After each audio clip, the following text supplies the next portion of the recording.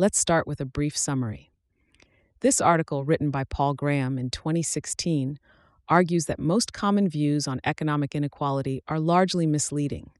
He points out that inequality is often seen as the rich taking the share of the poor, but in reality, wealth is not a fixed distribution. Instead, new wealth can be created. Graham emphasizes that it is more important to fight poverty and ensure wealth is fairly obtained rather than reducing economic inequality. Additionally, Graham notes that technological advancements and successful startups could increase economic inequality, but this usually benefits society as a whole. Before we dive in, I want to share a quick note about how this podcast is created. As you've probably noticed, this podcast isn't voiced by a human, but by artificial intelligence. I'm obligated to inform you of this beforehand due to the rules of AI services. This podcast is made possible by our sponsor, Wope.com, an AI startup that combines content marketing with artificial intelligence to significantly boost traffic and revenue of your startups. For all the latest content, be sure to follow me at x.com/yigitkoner. Now let's turn our attention back to the essay. Understanding and Combating Economic Inequality. Original title, Economic Inequality. Date, January 2016. Since the 1970s, economic inequality in the U.S. has increased dramatically, and in particular, the rich have gotten a lot richer. Nearly everyone who writes about the topic says that economic inequality should be decreased.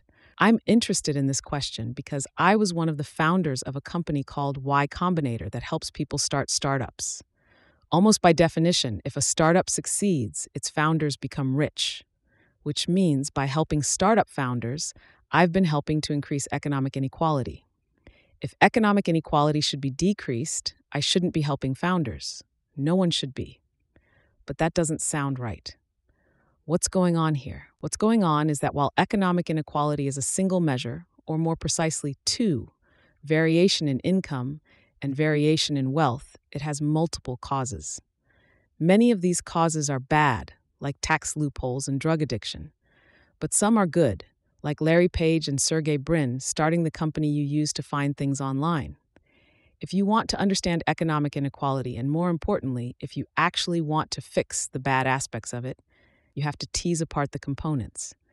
And yet the trend in nearly everything written about the subject is to do the opposite, to squash together all the aspects of economic inequality as if it were a single phenomenon. Sometimes this is done for ideological reasons. Sometimes it's because the writer only has very high-level data and so draws conclusions from that, like the proverbial drunk who looks for his keys under the lamppost instead of where he dropped them, because the light is better there. Sometimes it's because the writer doesn't understand critical aspects of inequality, like the role of technology in wealth creation. Much of the time, perhaps most of the time, writing about economic inequality combines all three. The most common mistake people make about economic inequality is to treat it as a single phenomenon, the most naive version of which is the one based on the pie fallacy, that the rich get rich by taking money from the poor. Usually, this is an assumption people start from rather than a conclusion they arrive at by examining the evidence. Sometimes the pie fallacy is stated explicitly. Those at the top are grabbing an increasing fraction of the nation's income, so much of a larger share that what's left over for the rest is diminished. Other times it's more unconscious, but the unconscious form is very widespread. I think because we grow up in a world where the pie fallacy is actually true. To kids, wealth is a fixed pie that's shared out, and if one person gets more, it's at the expense of another. It takes a conscious effort to remind oneself that the real world doesn't work that way. In the real world, you can create wealth as well as taking it from others. A woodworker creates wealth. He makes a chair, and you willingly give him money in return for it. A high-frequency trader does not. He makes $1 only when someone on the other end of a trade loses $1. If the rich people in a society got that way by taking wealth from the poor, then you have the degenerate case of economic inequality, where the cause of poverty is the same as the cause of wealth. But instances of inequality don't have to be instances of the degenerate case. If one woodworker makes 5 chairs and another makes none, The second woodworker will have less money, but not because anyone took anything from him. Even people sophisticated enough to know about the pie fallacy are led toward it by the custom of describing economic inequality as a ratio of one quintile's income or wealth to another's. It's so easy to slip from talking about income shifting from one quintile to another as a figure of speech into believing that is literally what's happening. Except in the degenerate case, economic inequality can't be described by a ratio or even a curve. In the general case, it consists of multiple ways people become poor and multiple ways people become rich.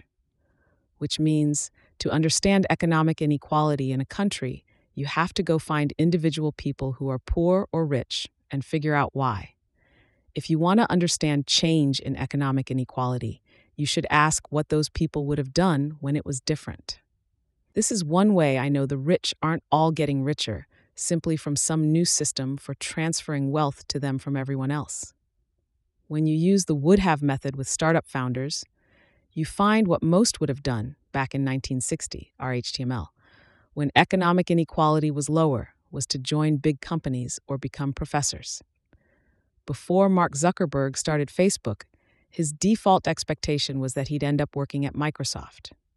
The reason he and most other startup founders are richer than they would have been in the mid-20th century is not because of some right turn the country took during the Reagan administration, but because progress in technology has made it much easier to start a new company that grows fast. Growth.chi. Traditional economists seem strangely averse to studying individual humans. It seems to be a rule with them that everything has to start with statistics. So they give you very precise numbers about variation in wealth and income, then follow it with the most naive speculation about the underlying causes. But while there are a lot of people who get rich through rent-seeking of various forms, and a lot who get rich by playing zero-sum games, there are also a significant number who get rich by creating wealth. And creating wealth as a source of economic inequality is different from taking it, not just morally, but also practically, in the sense that it is harder to eradicate. One reason is that variation in productivity is accelerating. The rate at which individuals can create wealth depends on the technology available to them, and that grows exponentially. The other reason creating wealth is such a tenacious source of inequality is that it can expand to accommodate a lot of people. I'm all for shutting down the crooked ways to get rich. But that won't eliminate great variations in wealth, because as long as you leave open the option of getting rich by creating wealth, people who want to get rich will do that instead. Most people who get rich tend to be fairly driven. Whatever their other flaws, laziness is usually not one of them. Suppose new policies make it hard to make a fortune in finance. Does it seem plausible that the people who currently go into finance to make their fortunes will continue to do so, but be content to work for ordinary salaries? The reason they go into finance is not because they love finance, but because they want to get rich. If the only way left to get rich is to start startups, they'll start startups. They'll do well at it too, because determination is the main factor in the success of a startup. And while it would probably be a good thing for the world if people who wanted to get rich switched from playing zero-sum games to creating wealth, that would not only not eliminate great variations in wealth, but might even exacerbate them. In a zero-sum game, there is at least a limit to the upside. Plus, a lot of the new startups would create new technology that further accelerated variation in productivity. Variation in productivity is far from the only source of economic inequality, but it is the irreducible core of it, in the sense that you'll have that left when you eliminate all other sources. And if you do, that core will be big, because it will have expanded to include the efforts of all the refugees. Plus, it will have a large Baumol penumbra around it. Anyone who could get rich by creating wealth on their own account will have to be paid enough to prevent them from doing it. You can't prevent great variations in wealth without preventing people from getting rich. And you can't do that without preventing them from starting startups. So let's be clear about that. Eliminating great variations in wealth would mean eliminating startups. And that doesn't seem a wise move. especially since it would only mean you eliminated startups in your own country. Ambitious people already move halfway around the world to further their careers, and startups can operate from anywhere nowadays. So if you made it impossible to get rich by creating wealth in your country, people who wanted to do that would just leave and do it somewhere else, which would certainly get you a lower Gini coefficient, along with a lesson in being careful what you ask for. I think rising economic inequality is the inevitable fate of countries that don't choose something worse. We had a 40-year stretch in the middle of the 20th century that convinced some people otherwise. But as I explained in the refragmentation, that was an anomaly, a unique combination of circumstances that compressed American society not just economically, but culturally too. And while some of the growth in economic inequality we've seen since then has been due to bad behavior of various kinds, there has simultaneously been a huge increase in individuals' ability to create wealth. Startups are almost entirely a product of this period. And even within the startup world, there has been a qualitative change in the last 10 years. Technology has decreased the cost of starting a startup so much that founders now have the upper hand over investors. Founders get less diluted, and it is now common for them to retain board control.html, as well. Both further increase economic inequality, the former because founders own more stock, and the latter because, as investors have learned, founders tend to be better at running their companies than investors. While the surface manifestations change, the underlying forces are very, very old. The acceleration of productivity we see in Silicon Valley has been happening for thousands of years. If you look at the history of stone tools, technology was already accelerating in the Mesolithic. The acceleration would have been too slow to perceive in one lifetime. Such is the nature of the leftmost part of an exponential curve. But it was the same curve. You do not want to design your society in a way that's incompatible with this curve. The evolution of technology is one of the most powerful forces in history. Louis Brandeis said, "We may have democracy or we may have wealth concentrated in the hands of a few, but we can't have both." That sounds plausible, but if I have to choose between ignoring him and ignoring an exponential curve that has been operating for thousands of years, I'll bet on the curve. Ignoring any trend that has been operating for thousands of years is dangerous.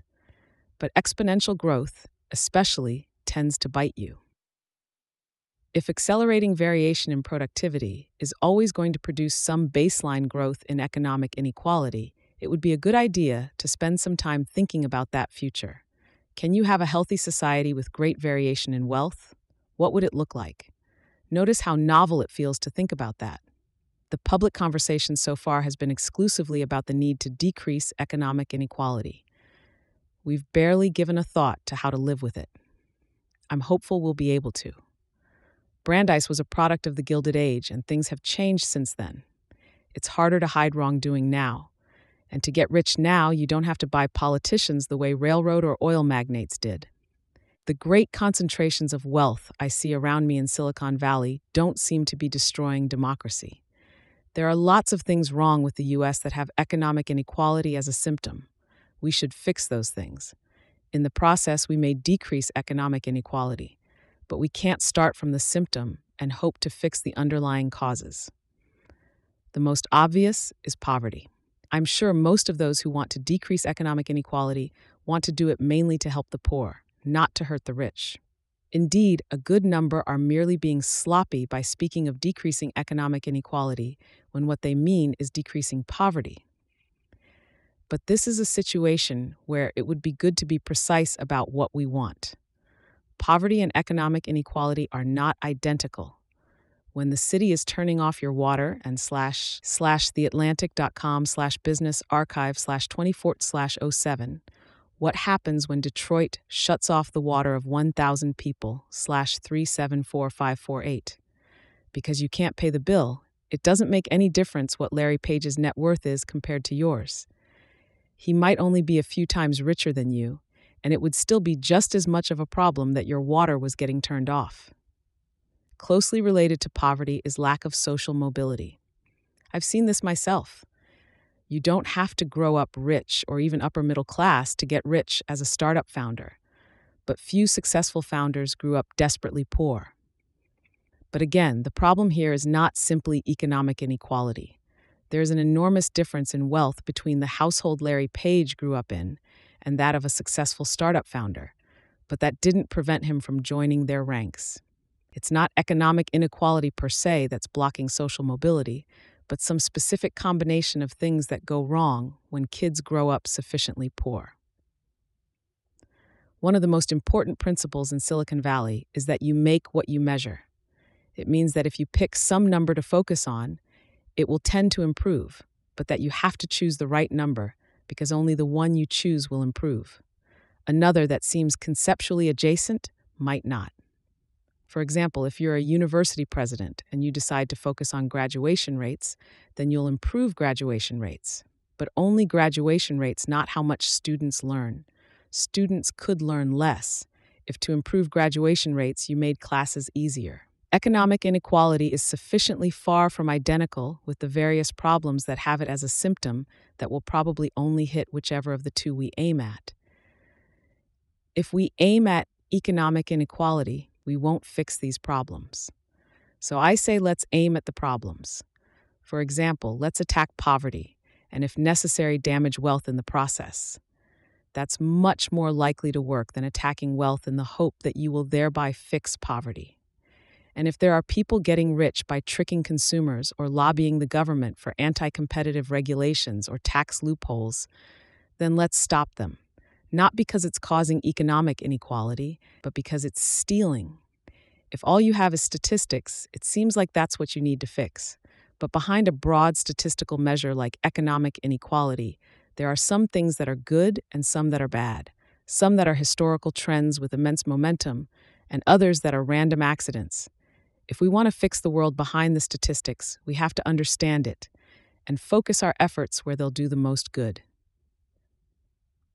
Notes. Stiglitz, Joseph. The Price of Inequality. Norton, 2012, p. 32. Particularly since economic inequality is a matter of outliers, and outliers are disproportionately likely to have gotten where they are by ways that have little do with the sort of things economists usually think about, like wages and productivity, but rather by, say, ending up on the wrong side of the war on drugs. Determination is the most important factor in deciding between success and failure, which in startups tend to be sharply differentiated. But it takes more than determination to create one of the hugely successful startups. Though most founders start out excited about the idea of getting rich, purely mercenary founders will usually take one of the big acquisition offers most successful startups get on the way up. The founders who go on to the next stage tend to be driven by a sense of mission. They have the same attachment to their companies that an artist or writer has to their work. But it is very hard to predict at the outset which founders will do that. It's not simply a function of their initial attitude. Starting a company changes people. After reading a draft of this essay, Richard Florida told me how he had once talked to a group of Europeans who said they wanted to make Europe more entrepreneurial and more like Silicon Valley. I said, by definition, this will give you more inequality. They thought I was insane. They could not process it. Economic inequality has been decreasing globally, but this is mainly due to the erosion of the kleptocracies that formerly dominated all the poorer countries. Once the playing field is leveler politically, we'll see economic inequality start to rise again. The U.S. is the bellwether. The situation we face here, the rest of the world will sooner or later. Some people still get rich by buying politicians. My point is that it's no longer a precondition. As well as problems that have economic inequality as a symptom, there are those that have it as a cause. But in most, if not all, economic inequality is not the primary cause. There is usually some injustice that is allowing economic inequality to turn into other forms of inequality. And that injustice is what we need to fix. For example, the police in the U.S. treat the poor worse than the rich. But the solution is not to make people richer. It's to make the police treat people more equitably. Otherwise, they'll continue to maltreat people who are weak in other ways. Some who read this essay will say that I'm clueless or even being deliberately misleading by focusing so much on the richer end of economic inequality, that economic inequality is really about poverty. But that is exactly the point I'm making, though sloppier language than I'd use to make it. The real problem is poverty, not economic inequality. And if you conflate them, you're aiming at the wrong target. Others will say I'm clueless or being misleading by focusing on people who get rich by creating wealth, that startups aren't the problem, but corrupt practices in finance, healthcare, and so on. Once again, that is exactly my point. The problem is not economic inequality, but those specific abuses. It's a strange task to write an essay about why something isn't the problem, but that's the situation you find yourself in when so many people mistakenly think it is. Particularly since many causes of poverty are only partially driven by people trying to make money from them. For example, America's abnormally high incarceration rate is a major cause of poverty. But although profit prison companies, class streng, www.washingtonpost.com/2015-04-28, how for-profit prisons have become the biggest lobby no one is talking about. And prison guard unions, splash.com/articles 41531s, Unions of the Snake, how California's prison guards subvert democracy. Both spend a lot lobbying for harsh sentencing laws. They are not the original source of them. Incidentally, tax loopholes are definitely not a product of some power shift due to recent increases in economic inequality. The golden age of economic equality in the mid-20th century was also the golden age of tax avoidance. Indeed, it was so widespread and so effective that I'm skeptical whether economic inequality was really so low then as we think. In a period when people are trying to hide wealth from the government, it will tend to be hidden from statistics too. One sign of the potential magnitude of the problem is the discrepancy between government receipts as a percentage of GDP, which have remained more or less constant during the entire period from the end of World War II to the present, and tax rates which have varied dramatically. Thanks to Sam Altman, Tiffany Ashley Bell, Patrick Collison, Ron Conway, Richard Florida, Ben Horowitz, Jessica Livingston, Robert Morris, Tim O'Reilly, Max Roser, and Alexia Tsatsis for reading drafts of this. Note, this is a new version from which I removed a pair of metaphors that made a lot of people mad, essentially by macro-expanding them. If anyone wants to see the old version, I put it here in equal.html. Related, Tontorli.